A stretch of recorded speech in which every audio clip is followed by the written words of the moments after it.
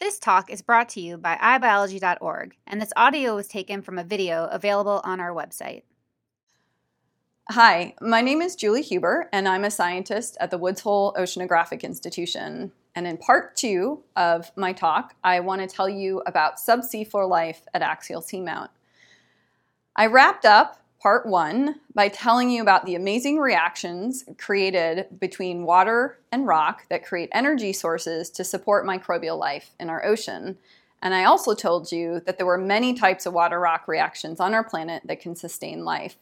What I want to do in this part, as well as part 3, is really focus in on one of these types of systems and tell you a story about how the science of understanding subseafloor life has evolved over the last 20 years of my career.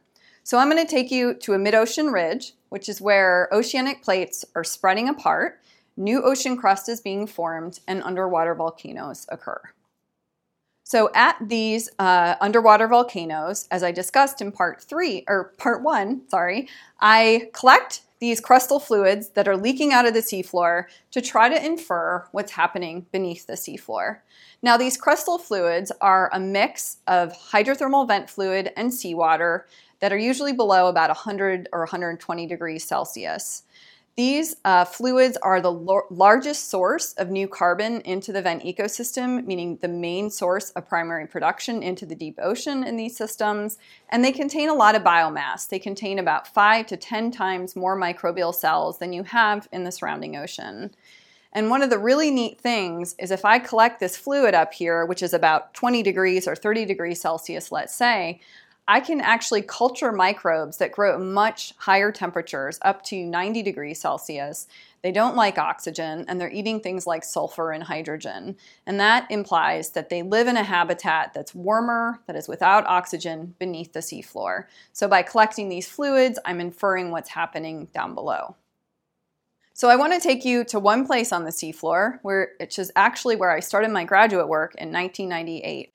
And that is Axial Seamount, which is located about 300 miles off the shore of Oregon, along the Juan de Fuca Ridge. And this is kind of the closest underwater volcano to the continental United States. And this is shown here in a blow-up where, again, we have two plates spreading apart. And the Juan de Fuca plate is the one that is subducting underneath the United States and is a reason we have this string of volcanoes from Washington down to Northern California. And so Axial Seamount is located right on that spreading axis. And if we zoom in a step further, you can see the sort of the outline of this volcanic caldera over here, where there is a lot of active venting of these fluids, and in fact this is a very active volcano and it's erupted a number of times in the last 20 years, and I'll show you a video of that in just a few minutes. So at Axial, as well as other systems I study around the globe, there's some very basic questions I'm interested in, and I've listed a bunch of them here, although I'm really only going to talk about the first two over the next two parts of this talk.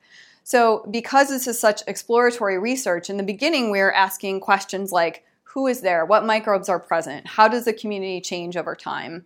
More recently, we've been moving into what do they do and how do they cycle important nutrients like carbon, nitrogen, iron, and sulfur. But there's a whole slew of other questions that my research addresses.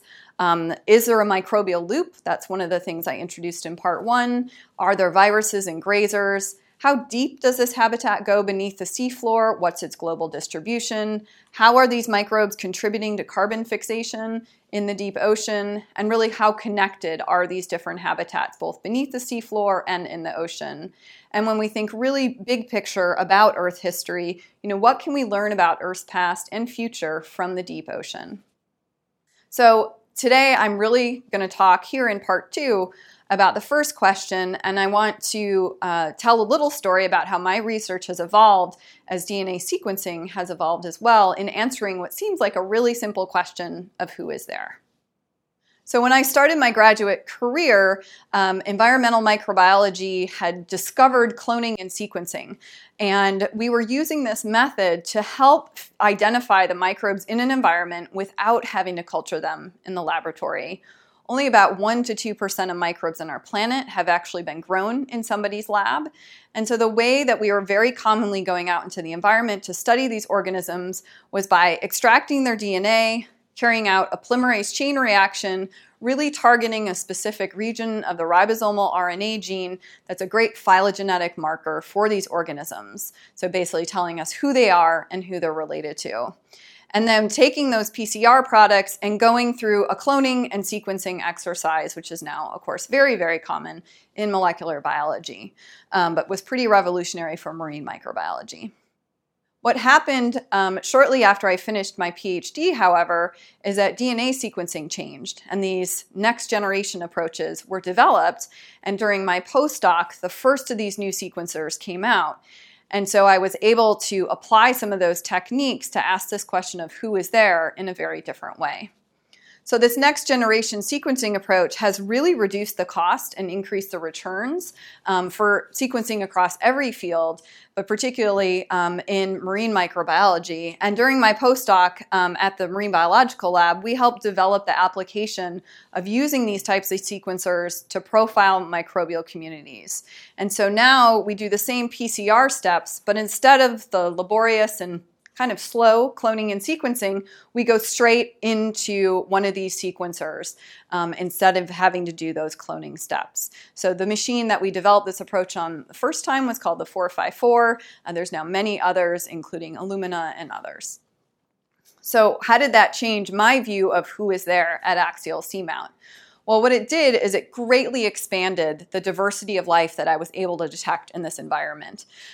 This was actually originally part of the Census of Marine Life that was carried out by the Sloan Foundation. And we went to a lot of different habitats in the ocean to try to describe the diversity of microbes present. And this is just one example of two different vents at Axial Seamount where all the different colors represent different microbes that we were able to detect. And just to emphasize how much this changed what I knew about Axial, I'm putting up here a figure from a paper I published in 2003 during my PhD, where I was able to sequence, you can see these numbers for these clones, upwards of like 150 clones from some of these venting fluids. And shown on the x-axis is the number of clones, and on the y is the estimated number of phylotypes or different types of microbes in this environment. And you can see the slope of this line is incredibly steep. There's a lot more diversity out there that we weren't able to capture with this method, and there's maybe 10 or 15 different colors shown below. Well, in 2007, after developing this approach, the numbers have changed a lot. So again, here's two different vents at Axial Seamount. You can see there are many, many more colors. And it's really the numbers on the axes that are important here. So on the X, we are going up to 750,000 sequences that we are able to collect. And on the Y are estimates of how many different microbes are present. Interestingly, though, this line still isn't flattening out, which again emphasizes how much diversity within microbes we have on our planet. So the ability to apply these types of new methods to my own research really expanded my own view of the types of microbes living in this environment. And the big question when I saw this data was, why are there so many different microbes and what are they all doing in the environment? And so that's really where my research began to move in trying to understand the functional significance of all of that diversity. So when I'm talking about function in these types of systems, it's really how are they gaining energy and how are they cycling different nutrients and contributing to different geochemical cycles in the ocean. And so today I'm mostly going to be talking about the bottom part of this pretty complicated drawing. Just to take a step back, what I'm showing here are things like hydrogen, CO2, and methane. And at the bottom here, these are all the primary producers in this ecosystem. We talked about those autotrophs in part 1 that form the base of the microbial food web. And these organisms can use things like iron, sulfur, hydrogen, and nitrogen to generate energy. I've also drawn in here some of these viruses or phage, which I mentioned in part 1 as well, to indicate that we know they're there, but we're not sure what they're doing, but I think it's important to keep in mind. And then this carbon, of course, gets moved up to the secondary consumers, the heterotrophic bacteria, and of course this is all connected. So what I really want to know about these microbes at Axial, and the questions I'm going to be addressing here are, who are the active subseafloor autotrophs at Axial? How do they gain energy? And how does their activity vary over space, time, and geochemical gradients? So to answer these questions, I'm going to talk about two different approaches. The first here in part 2 is shotgun sequencing using both metagenomics and metatranscriptomics, which I'll describe more in the next couple slides. And in part 3 of the talk, I'll be focusing on stable isotopes experiments that we've done that kind of combine the power of DNA sequencing with stable isotopes. And we're going to be using 3 model systems. And in this case, there are 3 different vents at Axial Seamount where I had a large amount of historical data so I could ask these questions in a fairly focused way rather than a more exploratory way as I did for the first part of my career. And so the 3 vents, you're going to hear these names a lot, are Anemone, Marker 33, and Marker 113. So these 3 vents are located in different parts of Axial Seamount. This is the same image I showed earlier showing the caldera, and they're only at most 2 kilometers apart, this distance across the volcano. But we chose them because we had historical data and we had also characterized them geochemically. So if we really want to figure out what microbes are doing in the environment, we also need to know what energy sources are available to them. So what's shown here are those 3 vents and a variety of different features, environmental characteristics, ranging from temperature, pH, and a number of nutrients and things that microbes really like to eat. So you can see these fluids range all in the mid 20 degrees Celsius. They have slightly acidic pHs. And I've highlighted here 3 things that I really wanted you to pay attention to. So the first in blue is nitrate. And the anemone vent has a lot of nitrate in it. And if you draw your eye down in green, it also has the most oxygen. So this vent in particular is rich in electron acceptors. And if you go to the other end of that nitrate column and look at marker 113, the nitrate is much lower. And if you pop down there again to oxygen, you can see the oxygen is also lower. So we're going from a more oxidizing to a more reducing environment. And the vent in the middle sort of falls in between. And if you look at the hydrogen concentrations, you can see that same trend where we have a lot of hydrogen available at anemone and very little at marker 113. So it's important to keep this chemistry in mind as we interpret our microbial data. So one interesting thing that happened while we were conducting this study, which was over a 3-year time period, is in the middle of our last 2 sampling periods, Axial erupted again. And so the video you're seeing now is seafloor footage taken by the ROV Ropos by the University of Washington, showing what the volcano looked like shortly after one of these deep sea eruptions. And this is new lava has been erupted onto the seafloor. And all this white stuff that we see is mainly composed of microbes and sulfur. And when these eruptions occur, this is that material being sucked into a sampling container on the remotely operated vehicle. When these eruptions occur, you get a huge influx of heat and energy into the environment, and there's a bunch of microbes that take advantage of that hydrogen sulfide in particular, and they oxidize it, and it creates sort of these, what looks like snow, and we call these snowblower events, in fact. And so you can think about this sort of like a deep sea phytoplankton bloom, except instead of phytoplankton, it's these very deeply buried microbial communities. But this happened in the middle of our sampling period, which began in 2013. We sampled again in 2014. And then in early 2015, before our sampling season, Axial erupted again. So once we get material like this, like new fluids coming out of the seafloor back into the lab, we carried out a number of DNA and RNA sequencing approaches that I just want to review exactly what it was that we did. So we extracted DNA, and instead of doing a PCR this time, we just sequenced it all. And this is called metagenomics. So if we were doing this from an individual, we would extract DNA from their blood and then stick it all back together. However, we have a mixed microbial community. We have everything that's in that sample, so it's actually really hard to stick it all back together again. But what can we do with that type of data? Well, basically what we're doing is we're accessing the genomes of these microbes that we don't have in culture. So we're identifying who the key players are, we're looking at their functional potential, their metabolism, and we can also look at some really neat things like how genes are moving around and some of the evolutionary dynamics. So what did we find when we did the sequencing of metagenomes from Axial? I'm going to be showing a number of plots like this, which I recognize are a little bit overwhelming. But basically, we have the 3 vents and the 3 years over here. And the different colors represent, in this example, the different types of microbes we found. That first column is background seawater, as well as a plume above the volcano after that large eruption. And what I hope you can see is that the microbes that you find in background seawater, all the way over here, are still found in many of these vent fluids. However, there's also a lot of organisms, such as these epsilon proteobacteria or this yellow group in the archaea over here, that are not found in background seawater. So these microbes are coming out of the vent fluid, mixing with background seawater, and that's what we're collecting. Hopefully what you can also see is not all the vents look the same from this perspective. So there's a lot of blue in the marker 33 vents and a lot of orange in the marker 113 vents. And I'll talk a little bit about what those differences are and who those microbes are carrying it out. But this tells us that the vents have different key players and they're distinct from background seawater. We can then start digging in to the who and getting to what. So what are they doing? So what I'm showing here, again, on the upper part of this diagram are still the same thing, the 3 different years, the 3 different vents.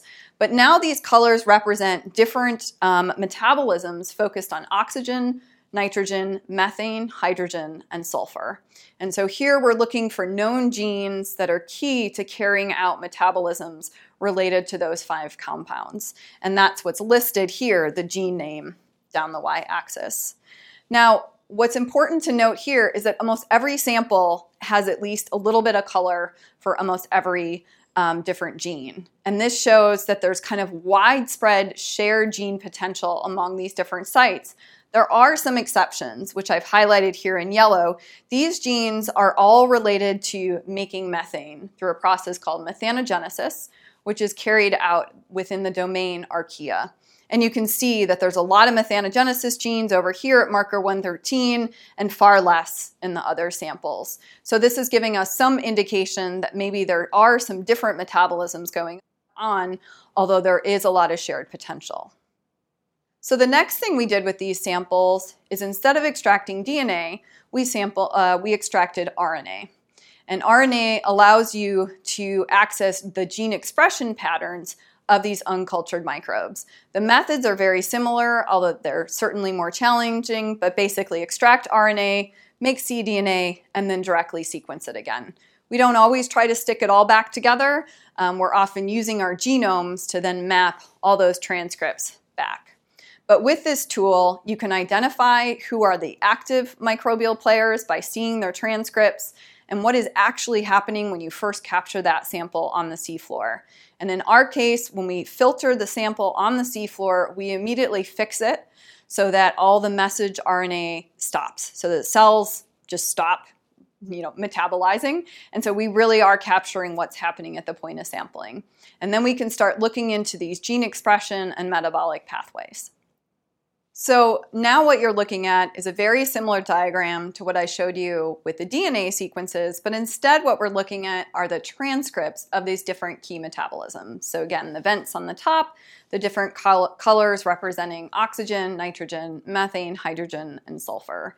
And what I hope you can see is that there are fewer dots on this plot, meaning that a lot of the genes that we detected in the DNA pool are actually not turned on at the point of sampling. And just one example, again, going back to those methanogenic pathways, we see a lot fewer of the vents are actually carrying out, the organisms at the vents are carrying out methanogenesis, and overall we see less shared transcription across these different sites. There's another way of looking at this data which isn't quite so biased, right? I'm only looking at genes I already know exist in this particular example, but we can also take all of the genes and calculate how different the vents are from one another. And that's what I'm showing over here with a correlation distance here on the x-axis with each vent. What you can see is that the vents are overall similar to one another, so they're more closely related by year to the vent that they came from than they are to a different one.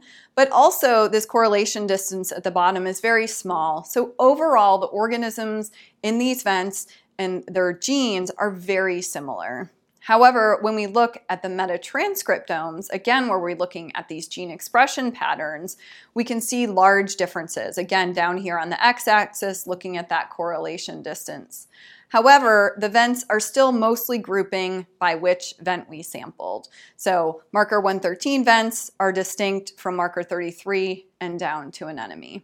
So these functional profiling techniques allow us to get a handle on what the potential is of these microbial communities versus what they're actually doing when we sample them on the seafloor. Another really neat thing that you can do with this type of DNA sequencing data is try to look at the microbial population. So not just these marker genes, but also try to capture the entire genome to figure out how these different organisms are related to one another and what they're doing in the environment. And the way we do this is we take all of the sequencing data and we stick it back together, but we try to stick it back into individual microbes. And so in this way, we're calling it a potential microbial genome because in fact, you could have strain variation that computationally you cannot detect. And then what we have is a bin of sequences that we believe all belong to a very specific population of microbes. We can identify it and then take our RNA data to figure out which ones of those potential genomes are actually active in the environment. So these are two examples where we really focused in on genome bins from some of these high temperature microbial populations that I mentioned.